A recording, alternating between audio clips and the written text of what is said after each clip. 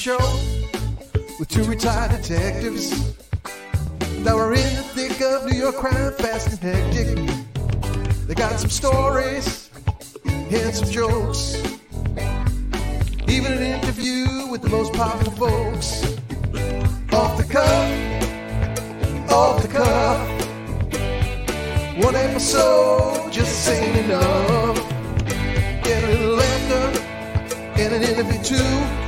It's maybe the best thing you can do.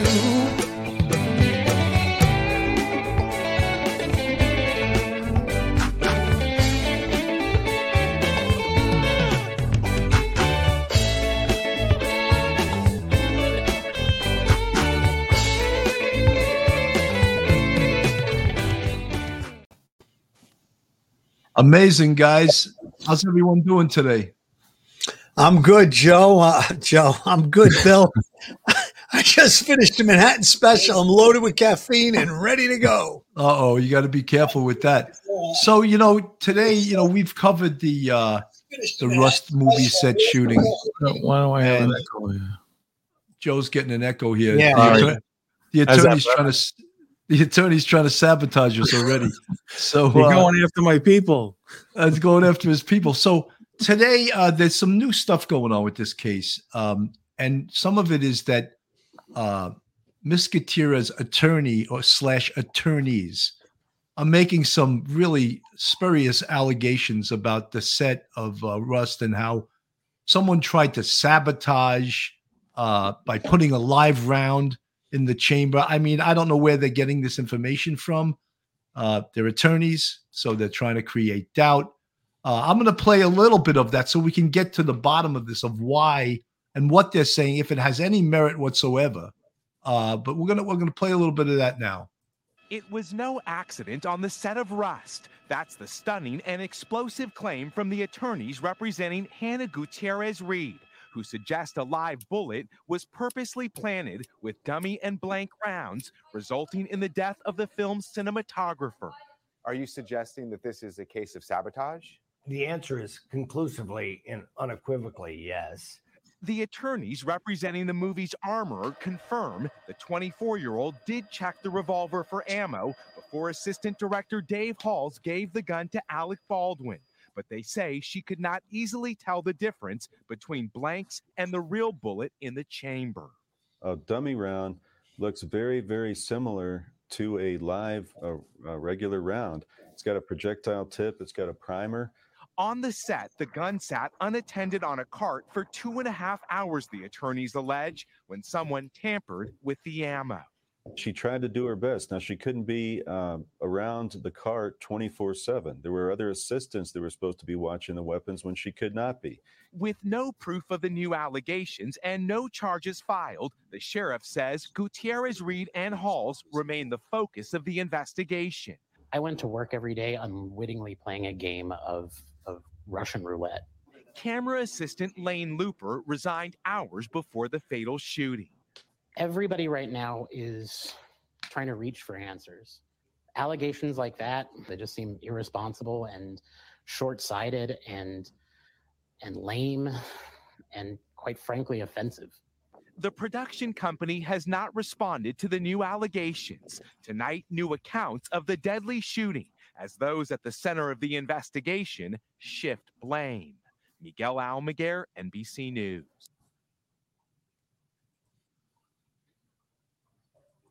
So, I mean, that's so outrageous to me as to be just ridiculous. First of all, we have discussed before in regards to this investigation, it's important that the investigators slam the door on all these excuses by taking a thorough, an intense, and investigative statement that slams the door on all these possibilities that Jacoby and Myers here can be claiming that there was sabotage.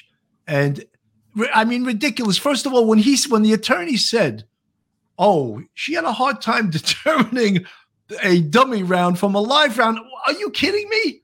I'd fire him. If he said that and he was my attorney, you're fired just for saying that. Second thing, if you're going to hand the gun to the assistant director, how hard is it to open the cylinder?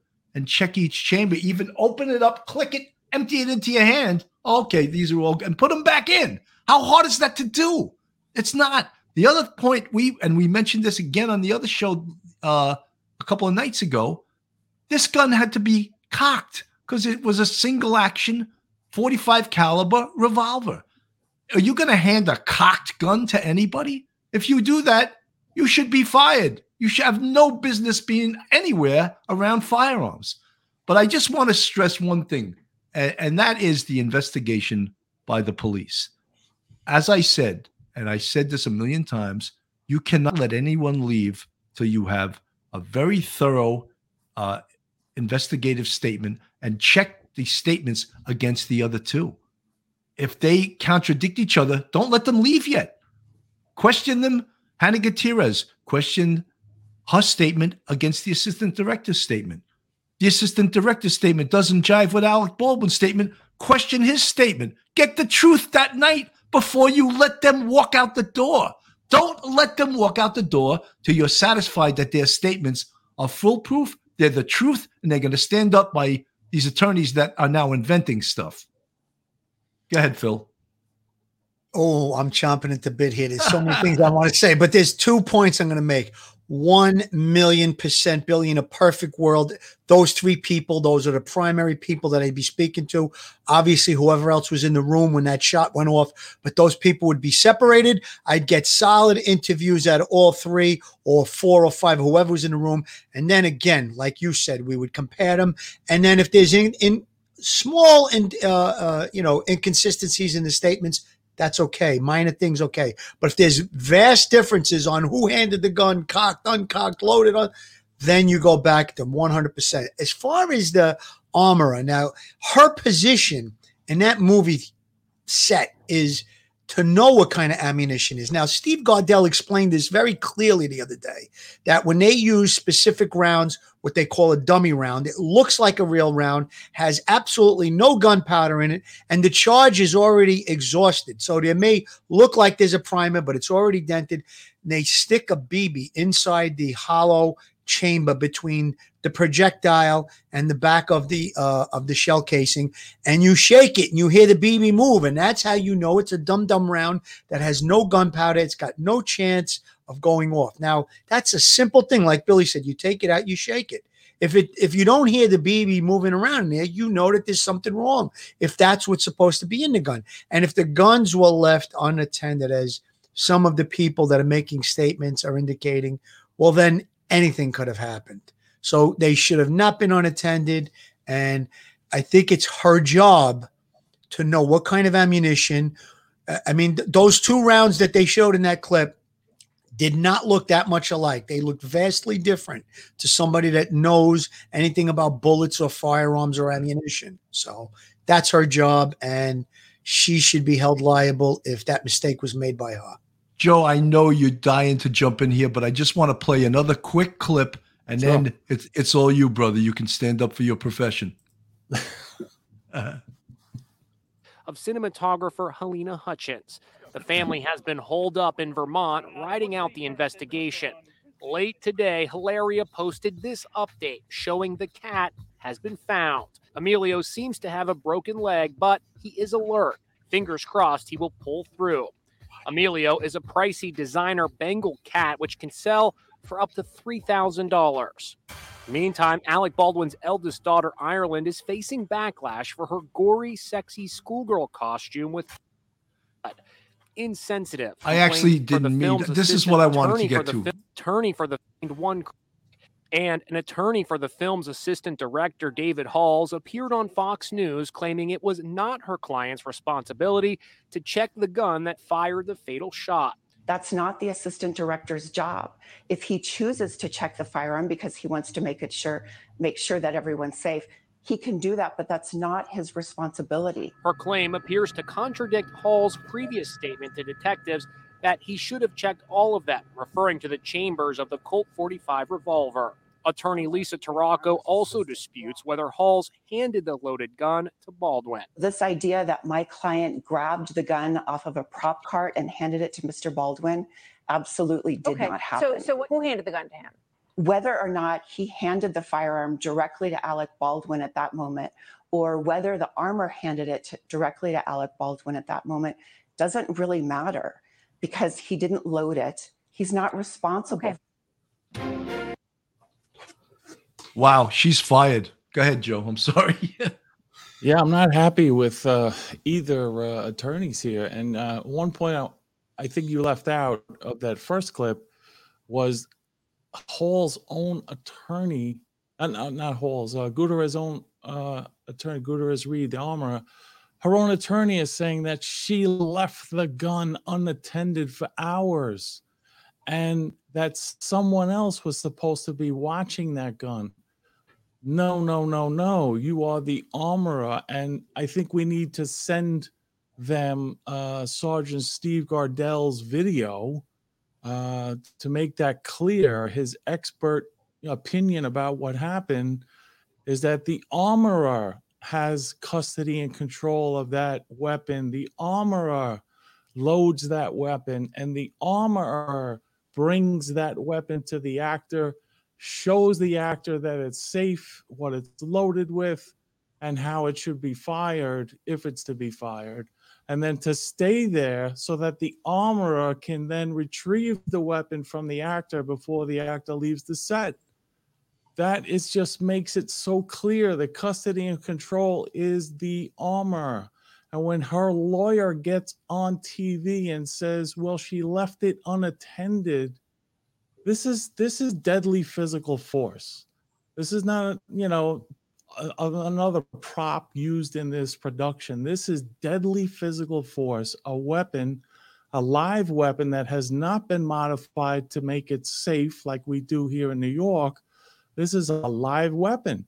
And, I don't know what the specific laws are about possession of firearms, but that's another charge, that they were possessing a loaded firearm, whether or not they were licensed to it. It's just so shocking to me, that they took this so, lackadaisical. They were not maintaining that protocol. So I think the armor is definitely on the hook. But now Hall's attorney is saying, well, it's not his job. Well, it also wasn't his job to hand Baldwin the gun and say cold gun. That was not his job. And that he was reckless in doing that, not having checked the firearm. So I really think these lawyers are doing a disservice to their clients by pointing out things that actually make them look guilty. Joe, I just want to comment on it, and you could continue after this, is that there is no worse sin that an attorney can make than being unprepared. And she didn't even know what happened. Then what the hell are you going on TV for? Are you trying to get your 10 seconds of fame? Because the fame, if I was your client, you're fired. You're fired. You weren't even prepared to represent me. You didn't even know what happened. Ridiculous. Two quick points, Joe, before you continue. One, I touched base with Steve Gardell, Sergeant Steve Gardell, who is retired from the movie TV unit in the NYPD and now currently works in production as a technical advisor, and he does gun safety and stuff. I asked him about the armorer leaving the guns unattended. He said the only way that it should have been left unattended if there's an assistant armorer, that you can now take control of the guns, the firearms, the ammunition, and put it into the assistant armorer's control if that person has to leave for a bathroom break or whatever it is. But always ammunition is secured in locked boxes, as well as the firearms. One other quick note, cold gun, which was called out by Hall, that they're alleging he yelled out cold gun when he handed the gun to Alec Baldwin. What that means is this, that there's absolutely nothing inside the gun. There's no fake rounds, real rounds, blanks. There's nothing in the gun, cold gun. Now, how can he make that statement without looking and checking into that gun? So I'll leave it there, Joe. You pick it up from there.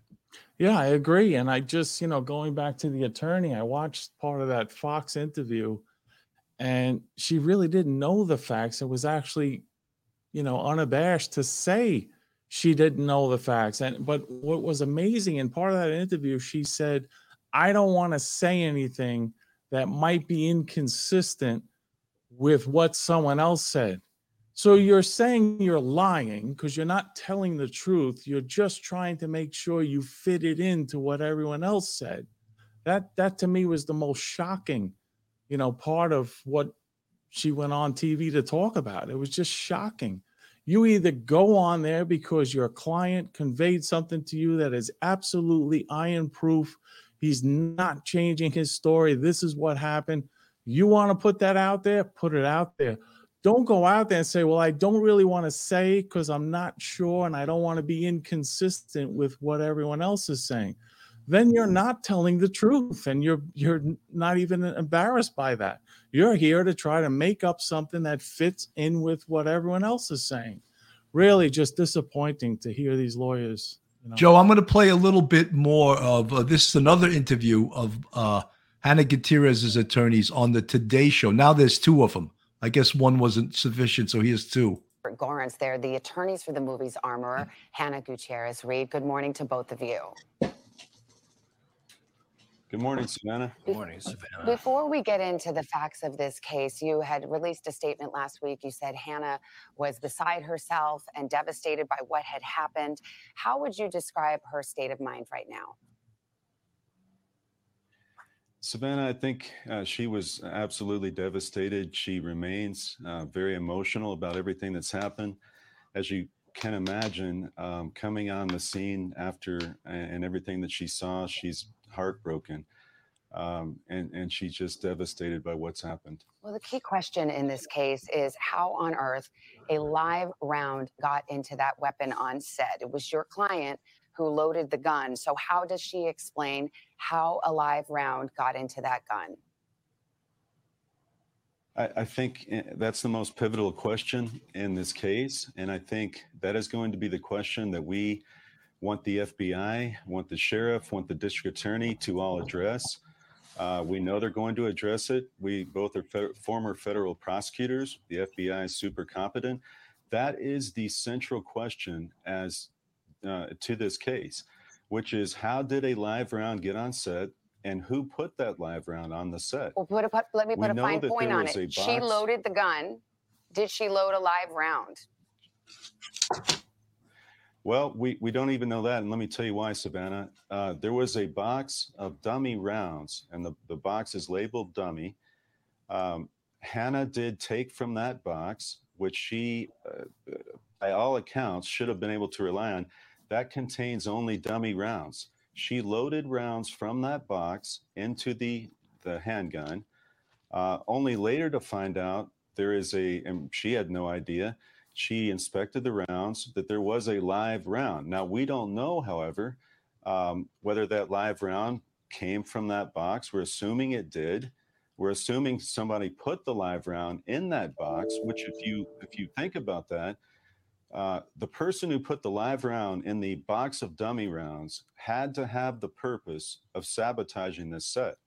There's no other reason you would do that you would mix that live round in with the dummy rounds. Well, let me just stop you right there. Is that your theory of the case, that someone intentionally placed a live round into a box of dummies for the purpose of it ending up in a weapon that would be used on set? We don't have a theory yet. We are investigating, and we were trying to get all the facts. That's one of the possibilities. Admittedly, that you have a round that's supposed to contain only dummy bullets, prop ammunition, that have a projectile but are incapable of being fired. And they resemble a real round. Why and the would reason someone for that, do that? Savannah, is that when you look down... Why would someone do that, Well, and who in your mind maybe had they the wanna- motive and the opportunity to do it? I believe that somebody who would do that would want to sabotage the set, want to prove a point, want to say that they're disgruntled, they're unhappy. And we know that people had already walked off the set the day before. And they had been, and they're unhappy. And the reason they were unhappy is they're working 12 to 14-hour days. They were not given hotel rooms in and around the area. So they had to drive back and forth an hour to Albuquerque, and they're unhappy. I just want to be crystal there's clear. Is that, are you saying that potentially those that were unhappy, this disgruntled crew members who had walked off the set, that they're potential suspects in your mind of intentionally placing a live round to prove a point, in your words? Well, I think, Savannah, that you can't rule anybody out at this point because we know a couple of facts. We know there was a live round in a box of dummy rounds that shouldn't have been there, at least one live round. We have people who had left the set, who had walked out because they were disgruntled. We have a time frame between 11 and 1, approximately that day, in which the firearms at times were unattended. So there was opportunity to tamper with this scene. And yes, we're looking at that possibility because, I'm sorry? Was the gun ever left unattended on the day of the incident? Savannah, it was left unattended from 11 to after 1 o'clock. Hannah actually took the guns are locked in a safe. The prop ammunition was in a truck, the prop truck. That was completely unattended at all times, giving someone access and opportunity. But the answer to your question is that the tray was outside the church for over 2 hours unattended after she had prepped that for what was going to be an afternoon filming session outside of the church. So the gun was on the tray. So the answer to that is yes. Okay, so the gun was on the tray. She had loaded it. It was unattended for a period of 2 hours. Now, as the armorer, was it her responsibility to maintain custody and control of the weapon? She had 2 roles on that film set, and that's another thing we want to. Oh boy. She was an armorer, but she was also a key props assistant. She was only being paid for an armor part-time. Essentially, she was doing 2 roles. So what had happened, Savannah, is that at 11, nothing was going on at that point. She had the guns prepped. She had them laid out on the cart. They then went to lunch. She came back. She had another duty and responsibility as key props assistant. And so she had gone to do that right after she had provided the handgun to Mr. Halls. So Mr. Halls took custody of the weapon. And at that point, she was doing her other duties as a key prop assistant. Let's set aside for the moment how the live round got there, which obviously to you is a matter of great dispute. Once it was time for that weapon to go onto the set, did Hannah inspect the gun, the chamber? Did she look at the cartridges and determine that they were dummy cartridges? She did not. And this is really, Savannah, a really critical fact. What happened and what transpired in the church was not a rehearsal. It was not set to be filmed. This was what was called a tech prep. And they're positioning cameras. Hannah was not in the church. And that's really significant because if there was something that was going to involve one of the firearms, she had to be there. She wasn't in the church because it wasn't set up to have that dynamic of we're going to use one of these firearms. In other words, tech prep was positioning cameras. I understand. She wasn't there. Yeah, we only have a few seconds, but Dave Halls, who's the assistant director, said that Hannah had spun the chamber for him, that he only remembers seeing 3 rounds.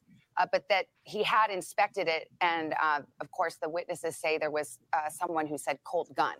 Did that happen? Yes, in fact, Savannah, that did happen. She did spin the cylinder for him. She did show him each and every round in that chamber, which there were 6. There were 6 dummy rounds, she believed, to be in that handgun. She spun it and showed it all to Mr. Halls. As the armorer, and at that time, she gave custody of the. Yeah, let me just say, as the armorer, when she's spinning it around, shouldn't she have known with her expertise that there was a live round in that chamber? Well, the problem is, and when you look at a dummy round and you look at their appearance, they have the same projectile tip. Some of these do not have a hole in the side of them. They mimic and look like a real round. And on that scene and that set at that time, Hannah spun it for Mr. Halls. He took the weapon, and then he went into the church, and thereafter provided it apparently to Mr. Baldwin. And finally, before I let you go, she gave an initial statement to the investigators. If they request another interview, will you allow her to cooperate? And are you fearful that criminal charges could be forthcoming in this case? We are definitely cooperating with the authorities. We will have another interview with authorities. We are appreciative of what the district attorney has said and what she's doing, when she's looking at this, taking her time, and really getting all the facts. And again, we think the FBI is going to be very important, their forensic analysis, and what they find regarding those live rounds, how they got there, and who put them there, the DNA, the fingerprint, and all of that evidence. Well, Jason Bowles and Robert Gorence, it's very good to have your perspective and get this information. Thank you for your time this morning. We really appreciate it. I'm so baffled by that something, people always give too much respect to doctors and attorneys. That's my opinion. And you cannot just think that they walk on water, because these two definitely, again, from what I listened to, if that was my daughter, they're both fired. Get rid of them. Get rid of both of them. They're two idiots. I was going to say they got the dummy rounds out of a box. She got these two dummy attorneys out of a box because crackerjack box. Are you kidding me? Are you kidding? Hold on, Phil. I'm incensed. Let Joe talk. I'm sorry. Let Joe respond to this. I have to say that particular interview, that segment that you showed, I felt a lot better about, because that would be the reason to go on TV. If you have a theory that some disgruntled person, because we did hear people walking off the job, it was unsafe, maybe there was some other issues going on, there may be a motive for somebody to, derail this whole production. But I'll tell you something, somebody putting a live round into a prop gun, that person could be charged with murder, because there's that depraved indifference murder. When you engage in conduct evincing a depraved indifference to human life, you're putting a live round into a gun that's going to be pointed and fired potentially at somebody, you're guilty of murder. I'm sorry. So I think that needs to be explored, because that is so outrageous if that happened.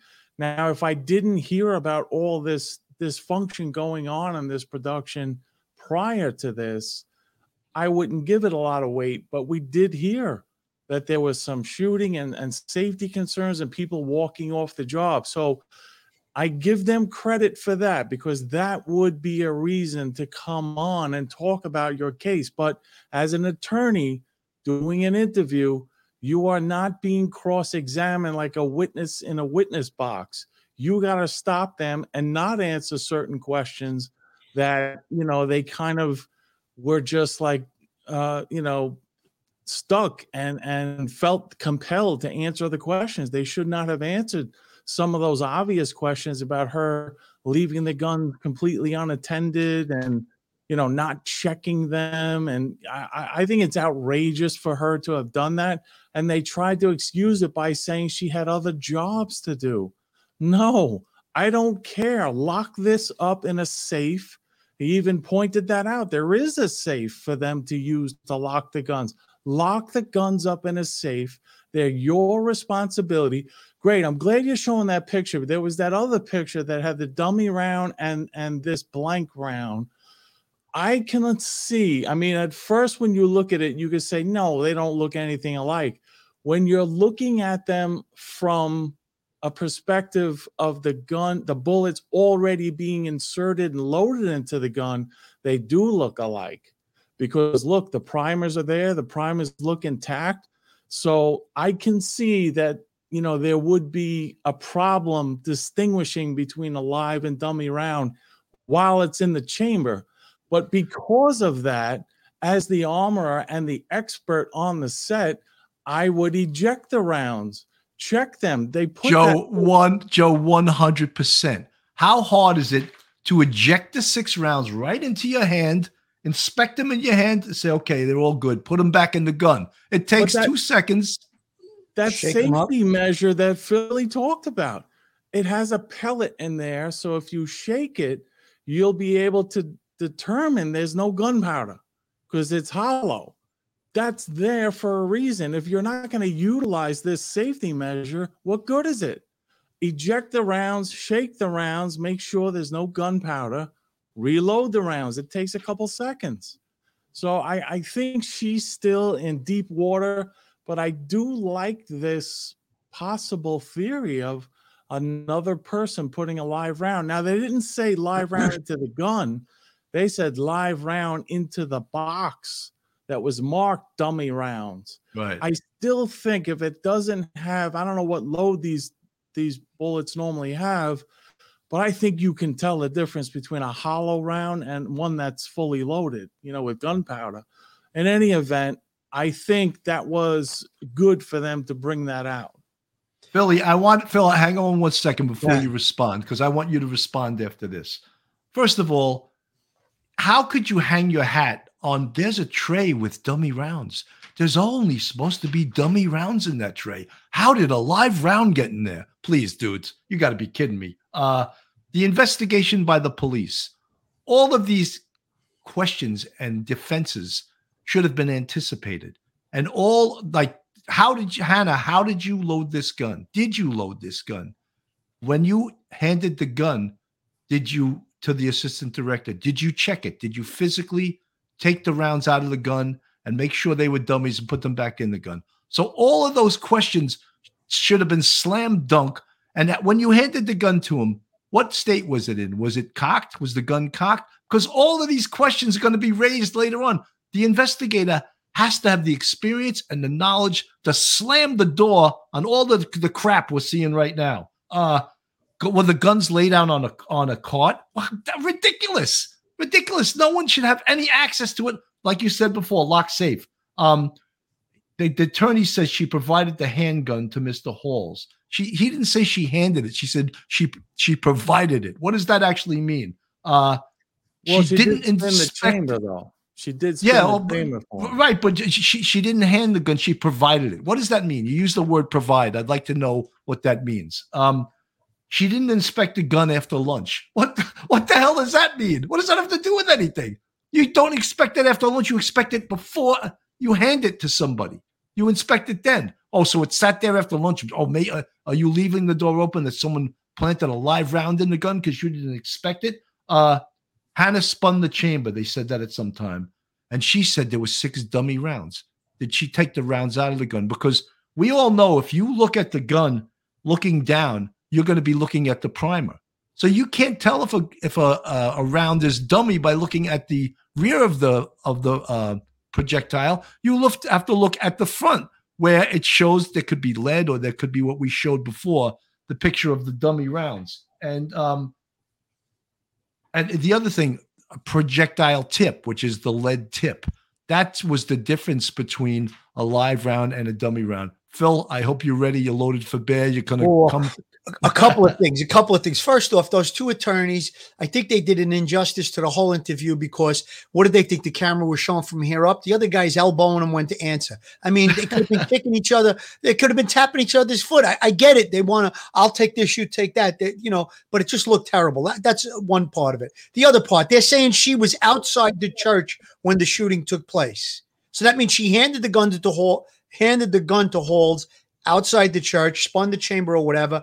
But if you looked at the Martha McCallum interview on Fox News, Lisa Tarraco, she asked her 3 times. There she is. She asked her, Martha McCallum asked her 3 times, did your client hand the gun to Alec Baldwin? And she would not answer it. Now, he has already admitted to police that he handed the gun. She wouldn't answer that. I think she just didn't want to make the assertion that would put culpability on him. And as far as what Billy said, 1,000,000%, even though they went to lunch and the guns were unattended, she needed to check those guns. And it's a very simple thing. If you hear the BB in there, that means it's a dummy round, what they call a dum-dum round. Okay, we know that. The other thing is, on the rounds that you showed, Billy, a few minutes ago, those are blanks with the crimp top. Those have a full charge and a primer. They will do everything a real bullet will do except send the projectile through the barrel of the gun. That right there is a blank cartridge.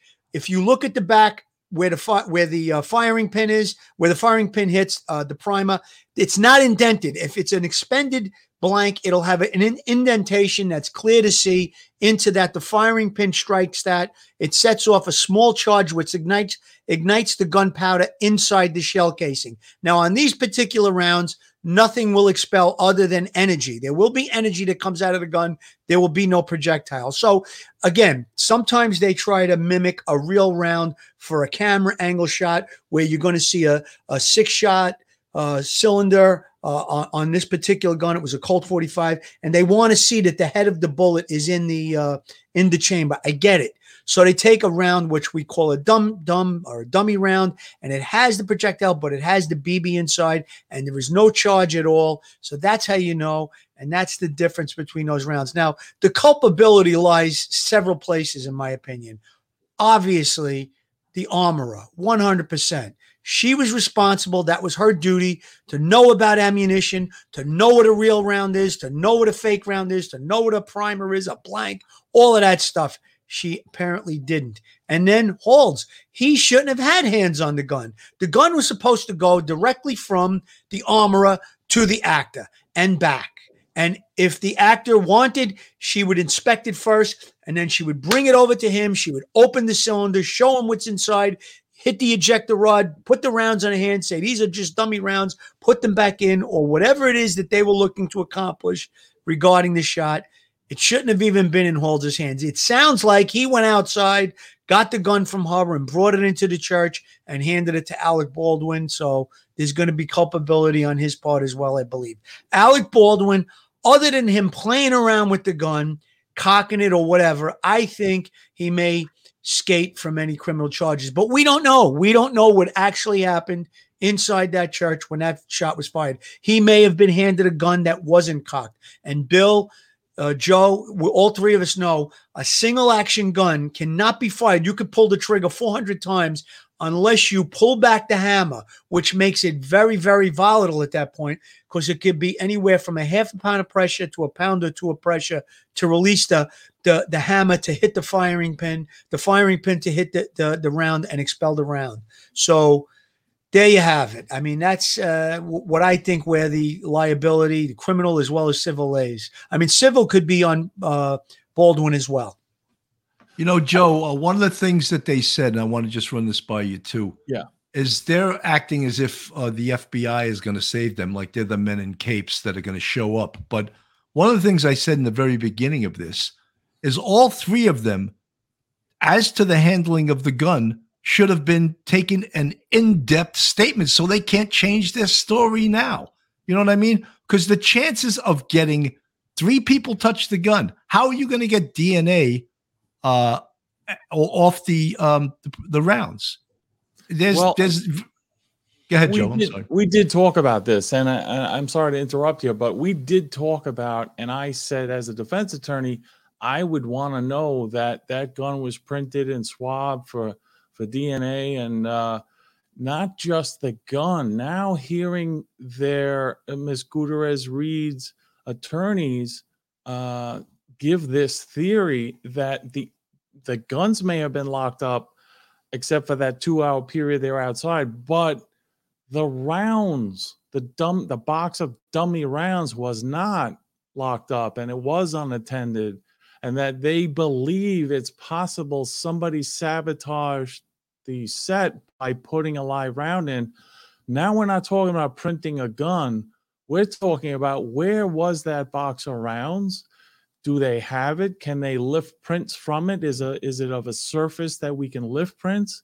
So I think when he was referencing the FBI and their expertise at doing investigations like that, I think that's what they're talking about. That now they're going to like retrace her steps and where was the box of rounds? Where did you get it from? Take it out. You know, when you open a box of rounds, there's that plastic case that the rounds are face down in. maybe there's fingerprints or other, evidence they can extract from there. So I think that's what they're referencing. Now, I want you guys to try to help me out with this. I remember watching Steve Gardell talk about the difference between dummy rounds, blank rounds. And the one thing, correct me if I'm wrong, he said the dummy round, they actually just remove the projectile, dump out the charge, the gunpowder, and then reinsert the projectile with that little pellet inside so you can shake it to know it's empty. But the primer is still intact, correct? Yes. Okay. Listen, there was an accident with that years back with the Bruce Lee's son, where that little bit of a charge pushed the round into the gun. Now, I don't know how it's done throughout the country, but Steve said that they no longer do that. If they're going to fire a shot with just a primer, there will be no projectile in that round. That's how it's done in New York. Now, is it possible that it's done differently in New Mexico? I think it's quite possible, but there was these accidental discharges that they talked about too. So there was definitely sloppiness on this movie set for sure, 100%. But I don't think we'll have to check back with Steve, but I'm pretty sure they don't use those anymore, Joe.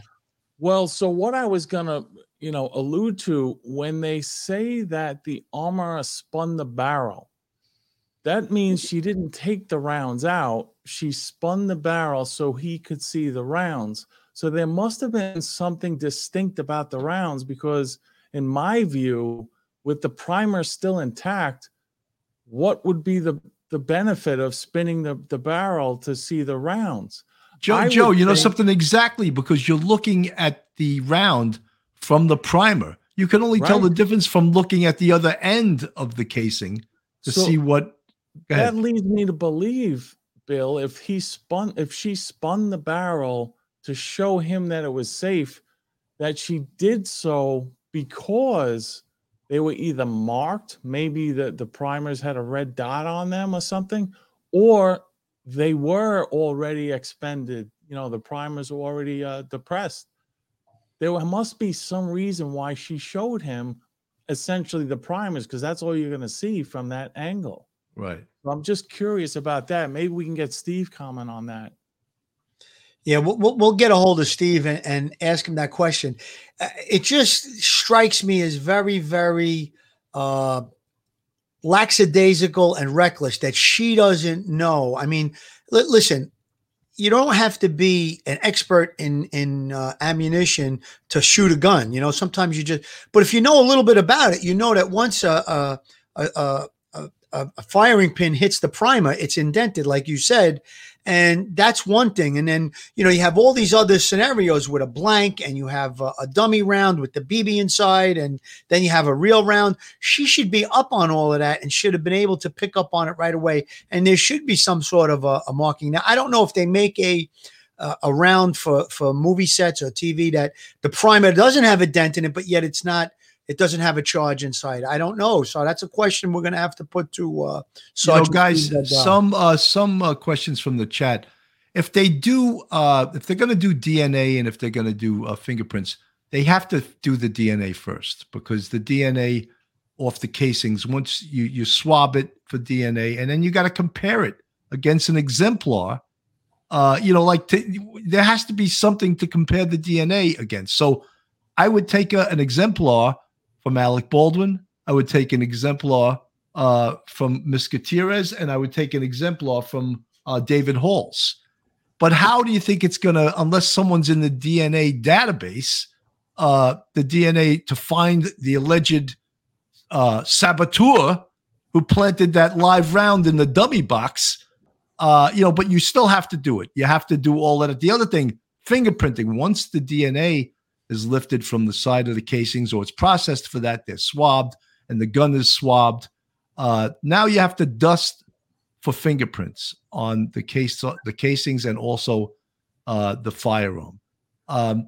Chances of lifting fingerprints, we've went through that again, off a gun or a remote. Can it happen? Yes, but it's sort of a long shot.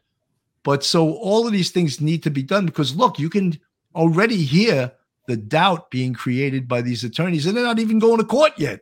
This is on TV. So once they really know what happened, oh my God, Lindbergh may be he may be dug up. You never know, you know.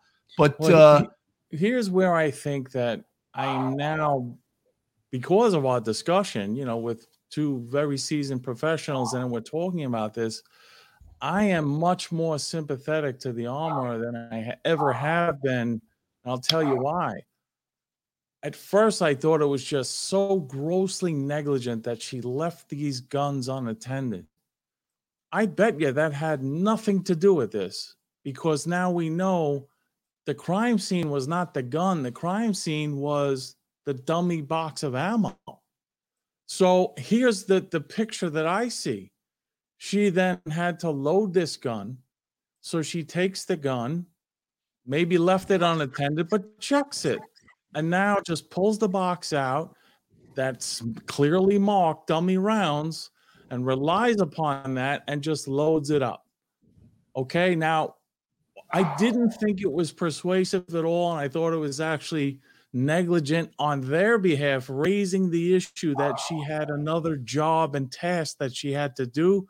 But now it's starting to make sense. I don't think that excuses her role as the guardian of this weapon and having to present it and all that. But now looking at this, that she probably did check the firearm and then grabbed the box that was clearly marked dummy, and she loaded it and kept custody of that until she gave it to the Mr. Hall.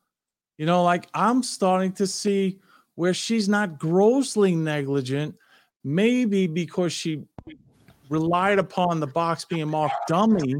She's negligent. I don't think that's grossly negligent.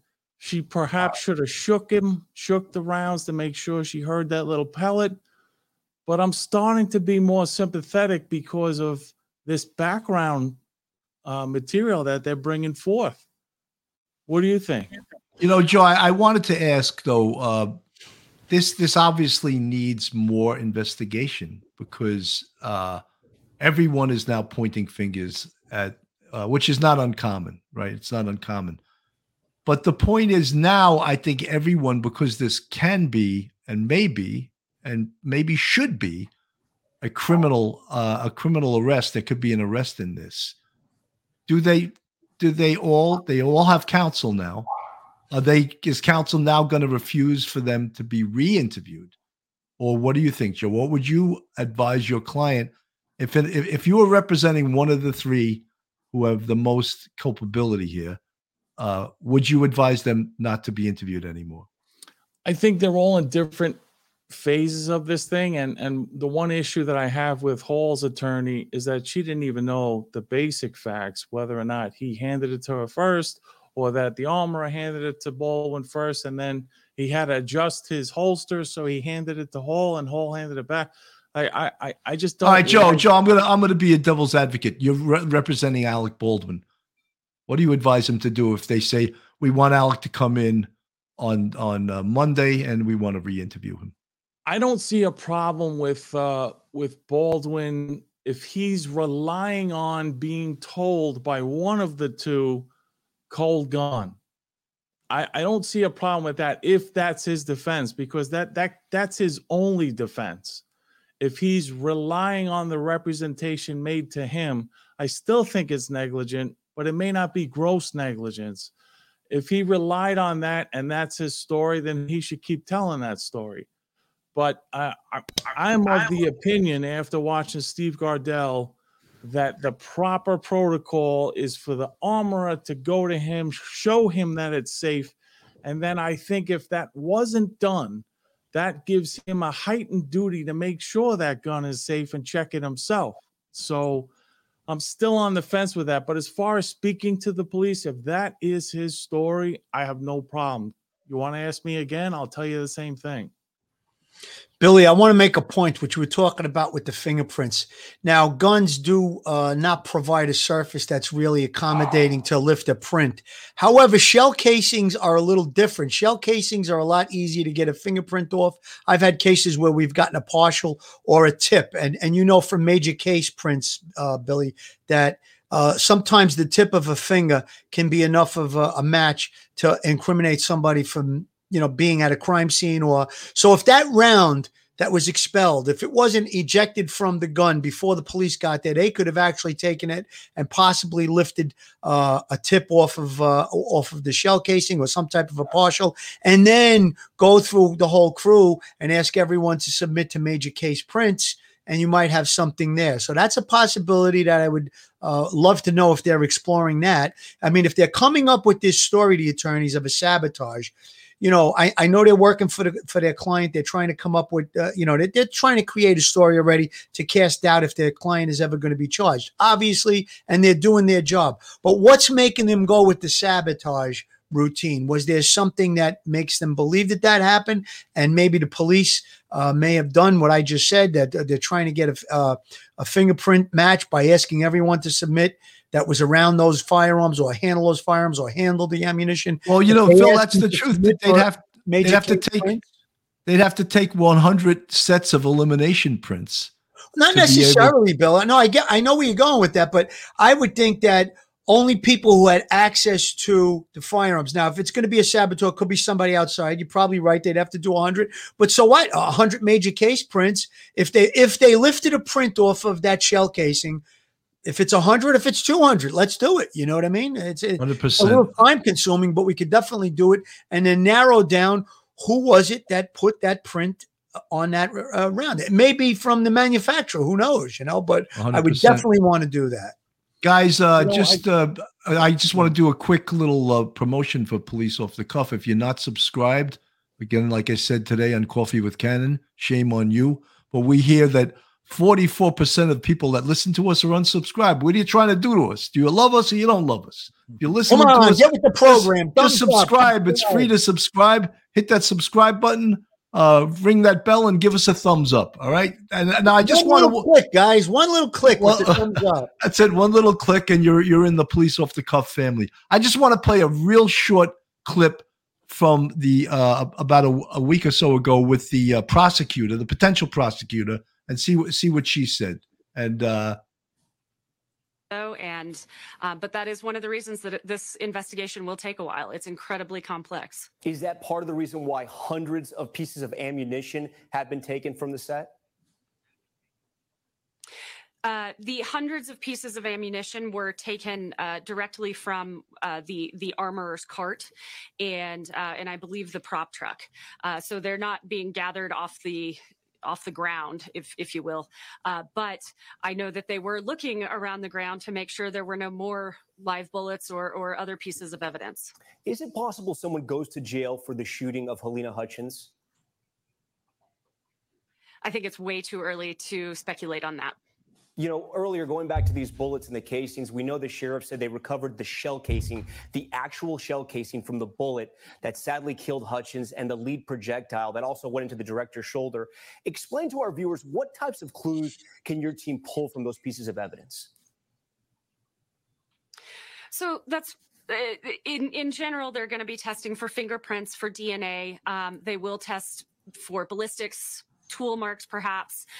There's a wide array of testing that will take place on both the gun, the projectile, and the casing. Mary, I got to ask you, and we heard this from the news conference that you attended today there with the sheriff, how did two people inspect the gun and not know there was a live round in there? I think that is the question that remains to be answered and is probably the linchpin of the entire case. So I got to ask you this as well. How important is Alec Baldwin to this investigation? Well, obviously, he's very important. He's the one that pulled the trigger. He's the one that was holding the gun. And so he's very important. Does that mean that charges will be filed? Not necessarily. It also doesn't mean that they won't be filed. Is he considered the key witness to this case? I think it's a little premature to say key witness. Certainly, he is a witness. There were 16 other witnesses, I believe 16 in the church structure. So he is one of the main witnesses. I think he was right there obviously he was right there when it happened. And so he is a very important witness. I don't know that I would characterize him as the key witness at this point. You said people have been cooperative and giving interviews, more than one in some cases. Is anyone bringing an attorney with them, quote unquote, lawyering up at this point? Not thus far. Okay. We've been very pleased with the. You got to realize, though, that was about a week ago. So things are changing. And I would imagine very soon, Alec Baldwin will be sending his attorney, or his attorney will start appearing on these talk shows, which I discussed it briefly with Joe before the show. Is I don't know why these attorneys are trying the case in the media. The only thing I can figure is they're trying to get their ticket punched and get free advertising. Other than that, I don't see a reason to try this case in the media. I really don't. Yeah. I agree with you, Bill, on that. Go, Joe, go. If you have a strong, theory or statement about your client and their, it's exculpatory in some way, yeah, get it out there. I have no problem with that. I use the media a lot.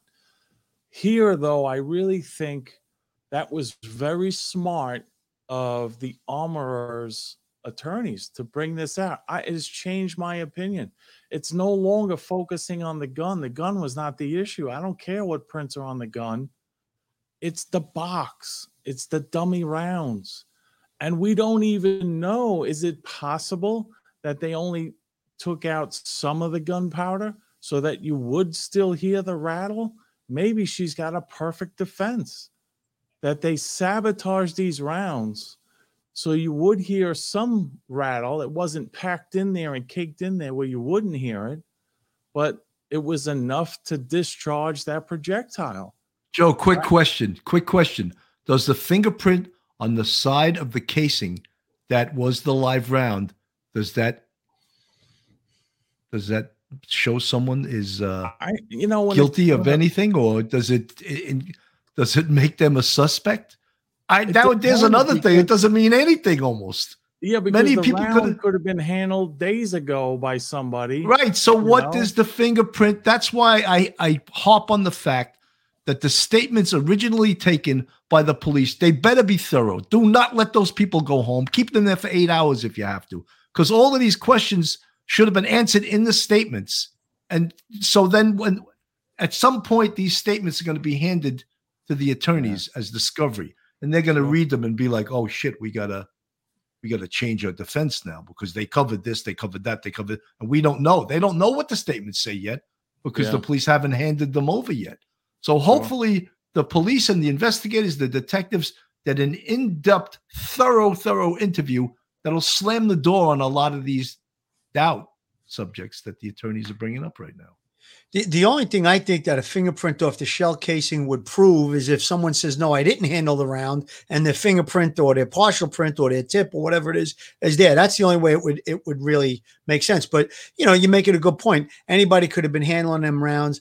I still think that the way that this whole set was being run, there was one of the friends of the armorer that made a statement, and in it she said things like she was a novice, but she was professional. And she also said that if you think that accidental discharges of these firearms on movie sets is an uncommon occurrence, well, you're fooling yourself. Well, then guess what? That's reckless. There shouldn't be any accidental discharges of guns. I mean, even if it's with blanks or something, you're playing with a firearm. It shouldn't be. If safety is of the utmost of importance and you treat it like it's a live gun with a live round, there shouldn't be any accidents. And if there is, they should be very far and few in between. This woman that made the statement made it sound like they happen every day. Phil, quick commercial. Joe Murray is present, and you could see his expertise live today. Have you found yourself in a jam? Are you in need of legal counsel in the New York area? Do you need a victim's advocate? Well, Joe Murray is your man. He's not only an experienced trial attorney, he's also a retired 15-year member of the NYPD. He knows both sides of the fence. His website is jmurray-law.com. That's jmurray-law.com. His telephone number is 646-838-1702. That's 646-838-1702. And you can email Joe at joe@jmurray-law.com. That's joe@jmurray-law.com. I hesitated there for a second because it just hit me. He knows both sides of the defense instead of the fence. I'm going to add that from now on. It's funny. It's funny to read his commercial when he's here. It's like, and there he is. That's Joe Murray right there in the flesh. But Joe, this is complicated, Joe. It's complicated because it's made complicated, and it could be made more complicated if the investigators didn't do a very, very thorough interview, and that can close a lot of the doors if they did.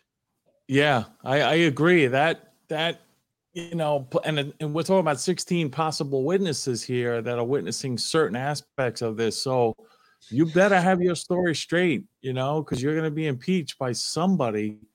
Law of averages, people don't see. We all know as cops, when you interview witnesses, sometimes you get totally different stories, and they're not lying. They believe what they're telling you.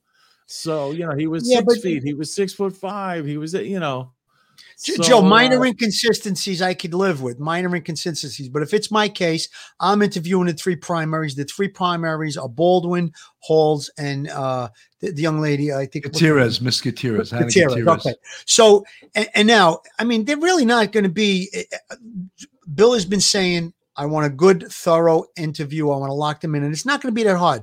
When did you handle the gun? What time did you, open the lockbox? When did you take the gun out? Did you load it? Really, when did you hand it to? Who did you hand it to? And then I would go to the next one. When you had the gun, who gave it to you? Did you check it? Did you inspect it? Did she do that? They're really not a whole bunch of questions that really, there's a few solid questions that need to be answered. Once you get them, you start comparing the three interviews. Minor inconsistencies, yes. Major inconsistencies, nope. Everybody's staying here till we iron this out. You go back and you re-interview them right then and there the same night, just like Billy said. The other people on the peripheral, those where I think you're going to come up with more inconsistencies because they're going to be further away. They might not have seen the actual spinning of the barrel and different, it could have been setting up a light or a camera, something like that. So those inconsistencies I would be okay with even a little bit more.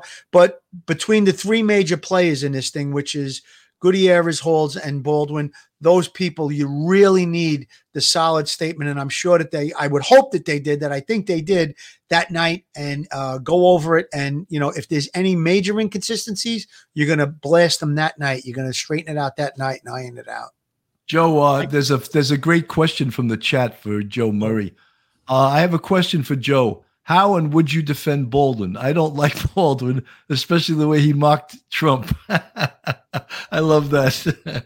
I think the best defense for Alec Baldwin is he has to have whatever his story is. Not that I would give it to him. I would ask him what happened. And if he tells me that Halls handed him the gun and said cold gun, I would ask him, what is the pattern in practice? Is that the pattern in practice? You would just be handed the weapon and the representation that it's a cold gun or unloaded gun. I don't know, if there were other terms they use. What would be the pattern in practice that, because I'm sure this wasn't the first day of shooting and they've been working together, this well-oiled machine that he talked about. If that's, his story, stick to it. I will defend it, and I will say that this was the pattern in practice. It may not be the industry standard, but it was the pattern in practice that they followed in this shoot. And my client did exactly what he was expected to do. Joe, you see the picture on the screen? Yes. That says everything about the movie set. They couldn't decide if they were up or down, Yeah.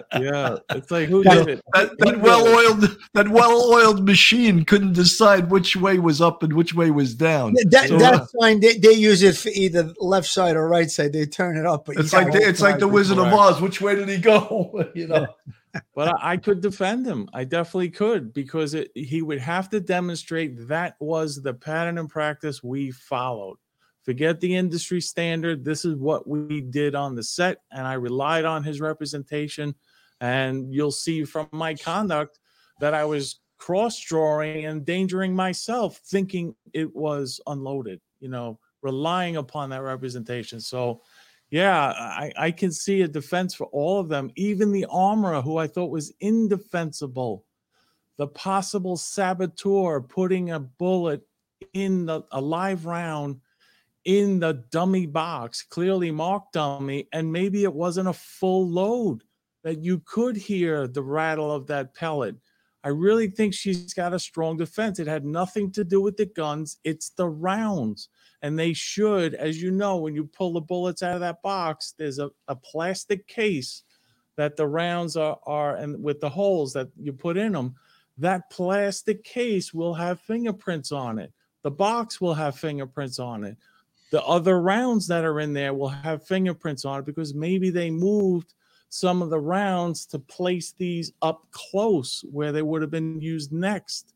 So I really think they all have a defense. They all have a defense, and we may not see charges. It's amazing. Joe, you know something? The thing is that you're right. They all do have a defense.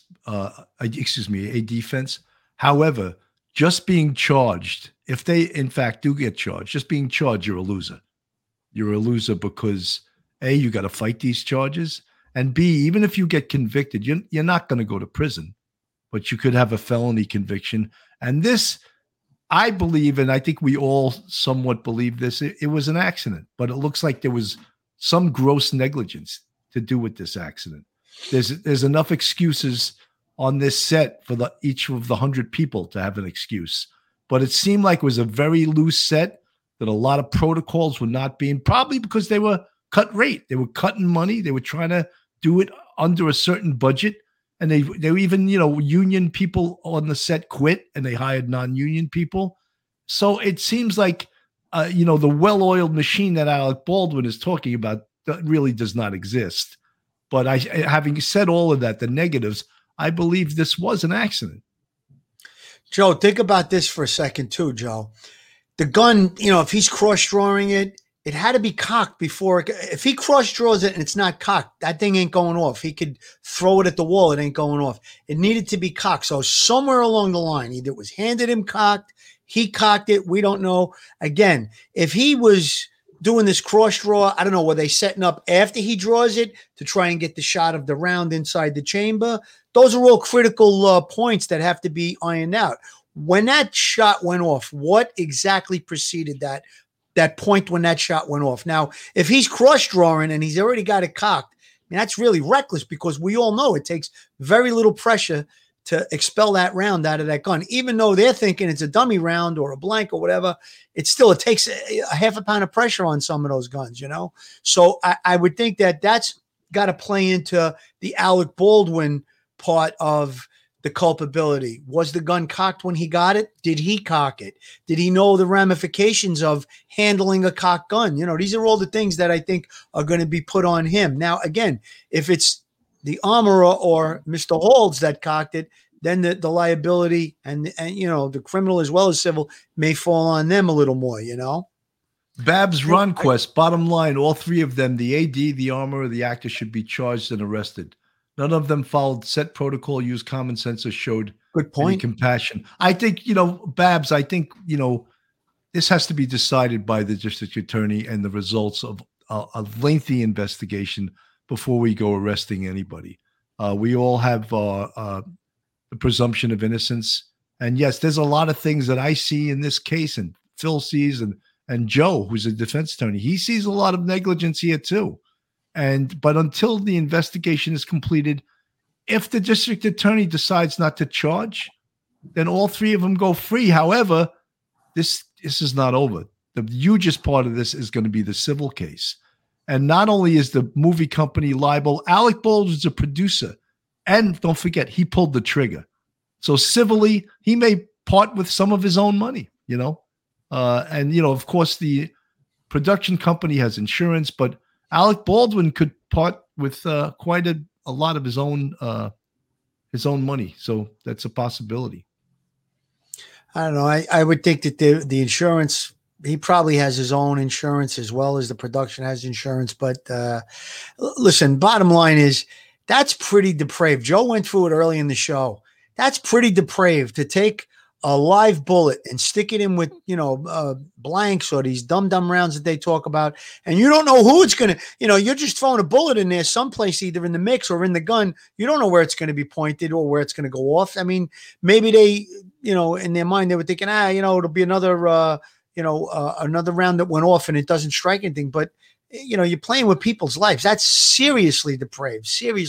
And obviously it led to the homicide of this poor young lady. It's just disgusting. Do we know if that was the first round that was fired? Because think about this. She did load 6 dummy rounds in there and spun the barrel. Well, some people are saying 3, some people are saying 6, but there was definitely more than one, I think. But was it Baldwin's first shot out of there, or was it blank, blank, bang, like the real one? That's a good question. Because that would kind of, support the armorer's defense that she was sabotaged. And boy, I'm really starting to feel for her. I think that could be what happened. It could be something like that, and having nothing to do with her being negligent at all, because it was undetectable. There was a round, a pellet in there that she could hear when she loaded it. Wow. I do have sympathy for her too, in a way, Joe, because she's a young kid. She's put in the middle of this thing. She sounds like she got the job because of her father's previous experience as an armorer, and maybe she wasn't up to the task. And, when it comes down to, you're playing with people's lives when you're playing with real guns. So, again, I do have some sympathy for her, but that's not going to excuse her from liability, criminal and civil, with the death of Miss Hutchins. It's really, it's just terrible all around. Joe, we're here. If he did fire, let's say 3 rounds, that the first 2 was so loud, and the third one was because of the less powder in the round, because you could still hear the rattle. If that would have happened, I wish we knew about the other rounds in that gun. I hope law enforcement, like our ballistics would do, they would test fire it. They would use the rounds that were in it and fire it. So just to see if there's a difference amongst, the rounds that were in there. Joe, I want to ask, we're at 6, we're at 1 hour and 11 minutes. I want to be finished with this by 1 hour and 15, because I don't like to go that far over, because people got things to do. They're cooking dinner. They're doing all kinds of things all over the world. I want to just move quickly, and we'll do this fast, to the civil case. First of all, this set is a set that's used all the time for movies. So, they're going to be subject to the civil liability also, just for the fact that they own this. The movie company, and then, of course, individuals on this. Did I hit everyone, or is there some other that are civilly liable here? Well, yeah, everybody gets it. The premise, the owner, the lessee, whoever was licensed to use it, the production company. I think everyone involved in this is going to get named, But ultimately, I do think it's going to come down to insurance. I'm sure that they were well insured. Whenever you're using firearms, you probably have to have some mandatory insurance to cover that. I would expect. It's not my area of law, but it is a logical, conclusion that if you're going to be using live rounds and live firing, you need a steep policy. Well, Joe, I'm sure people get hurt on movie sets all the time, doing stunts, getting fights, all kinds. So I'm sure they have to have a great deal of insurance to a liability for things that happen like that. We're at 6:13. I'm going to give you your last words, Phil, and then I'll go back to Joe, and then we'll say good night to all these great people listening to us. Well, this is a very intriguing case. I'm going to pay attention to it as it winds through the investigation and possible criminal charges as well as civil. I think it's very interesting to hear what happens in it. We'll probably get more detail as time goes on, and we'll be able to figure out and comment a little more. Sympathies and condolences to Helena Hutchinson's families, her husband and her young son. And let's hope that the Alec Baldwins in this thing and the attorneys, they take a breather, take a step back. They're not doing themselves any favors making all these public statements, in my opinion. Joe, final words? Well, my final words, I want to thank you guys, because this was so educational to me, watching these the videos to learn about what the statements are being made. I just feel like I had an epiphany with this armorer. I was condemning her. You know, there is no way possible that she can be without some serious liability here. But today, you guys have shown me the light that she really has a very colorable, meritorious defense, and it needs to be explored. They're inviting the FBI in to check this out. They wouldn't do that if they weren't, worried about what they were going to, or not worried about what they were going to find. I think that's very interesting. It's very compelling, and I can't wait to see what happens next in this case. Joe, we really appreciate you coming on the show, and we also like to teach you things too, because we know when we teach you the police investigative perspective, it's going to make you a better attorney. He's probably one of the few attorneys that would admit that too. That's the other thing. Oh yeah, I mean, he's not. You know what it is? He's a real guy. Real. He's not arrogant like those two guys. That they're bumping each other, and maybe you should be a little more prepared to go on TV. Where especially the attorney for Lisa Tarraco. David Halls. Yeah, her attorney. Yeah. I mean, how about doing a little bit of homework before you go on TV? She really got beat up, Joe. If you get the opportunity, check that out. It was on Martha McCallum's show on Fox. It was almost like the second coming of Steve Bertolino by Ashley Banfield. Just she beat him up like a bastard stepchild. I mean, he was slapped around. I think he probably went home and had to cry for a couple of hours. So I feel for Steve. I think he just got a bad rap from the beginning, doing what he had to do to protect his clients. The one thing, though, I really feel strongly about is that Brian Laundrie needed an attorney right there with him to hold his hand, to talk to him, to be with him. He can't do this long distance relationship. No, he was representing him from Long Island. That's I think you're right. He needed to be hands on because look. The result of his representation is Brian Laundrie's dead. So, whether, I'm sure with the right attorney, he might be alive today. That's right. You're right. And so to his credit, none of his clients were ever charged with anything related to the death of Gabby Petito. So you got to give him some credit there. But I do think, and I hate to Monday morning quarterback, this kid needed his hand held. He needed to be reassured. He needed to be watched. You could detect the despondency if, in fact, he committed suicide. We don't know that yet. Well, yeah, and I don't think he ever went to Florida to meet with him. Yeah. This was all like, the way everything's done these days by Zoom or by, this pandemic brought the new normal, but I still think in that circumstance, he needed someone there with him. That's a story for another day, guys. That's for sure. So listen, folks, thank you guys for listening to us. And I think we've really had some really good shows on this topic, and maybe those attorneys should listen to us before they go on TV, and they get some good advice. Anyway, on behalf of Bill Cannon from Police Off the Cuff Real Crime Stories, my co-host Phil Grimaldi, and frequent guest and outstanding defense attorney Joe Murray, have a great night, and thank you so much for listening. Stay safe, everyone. Good night, everyone. One episode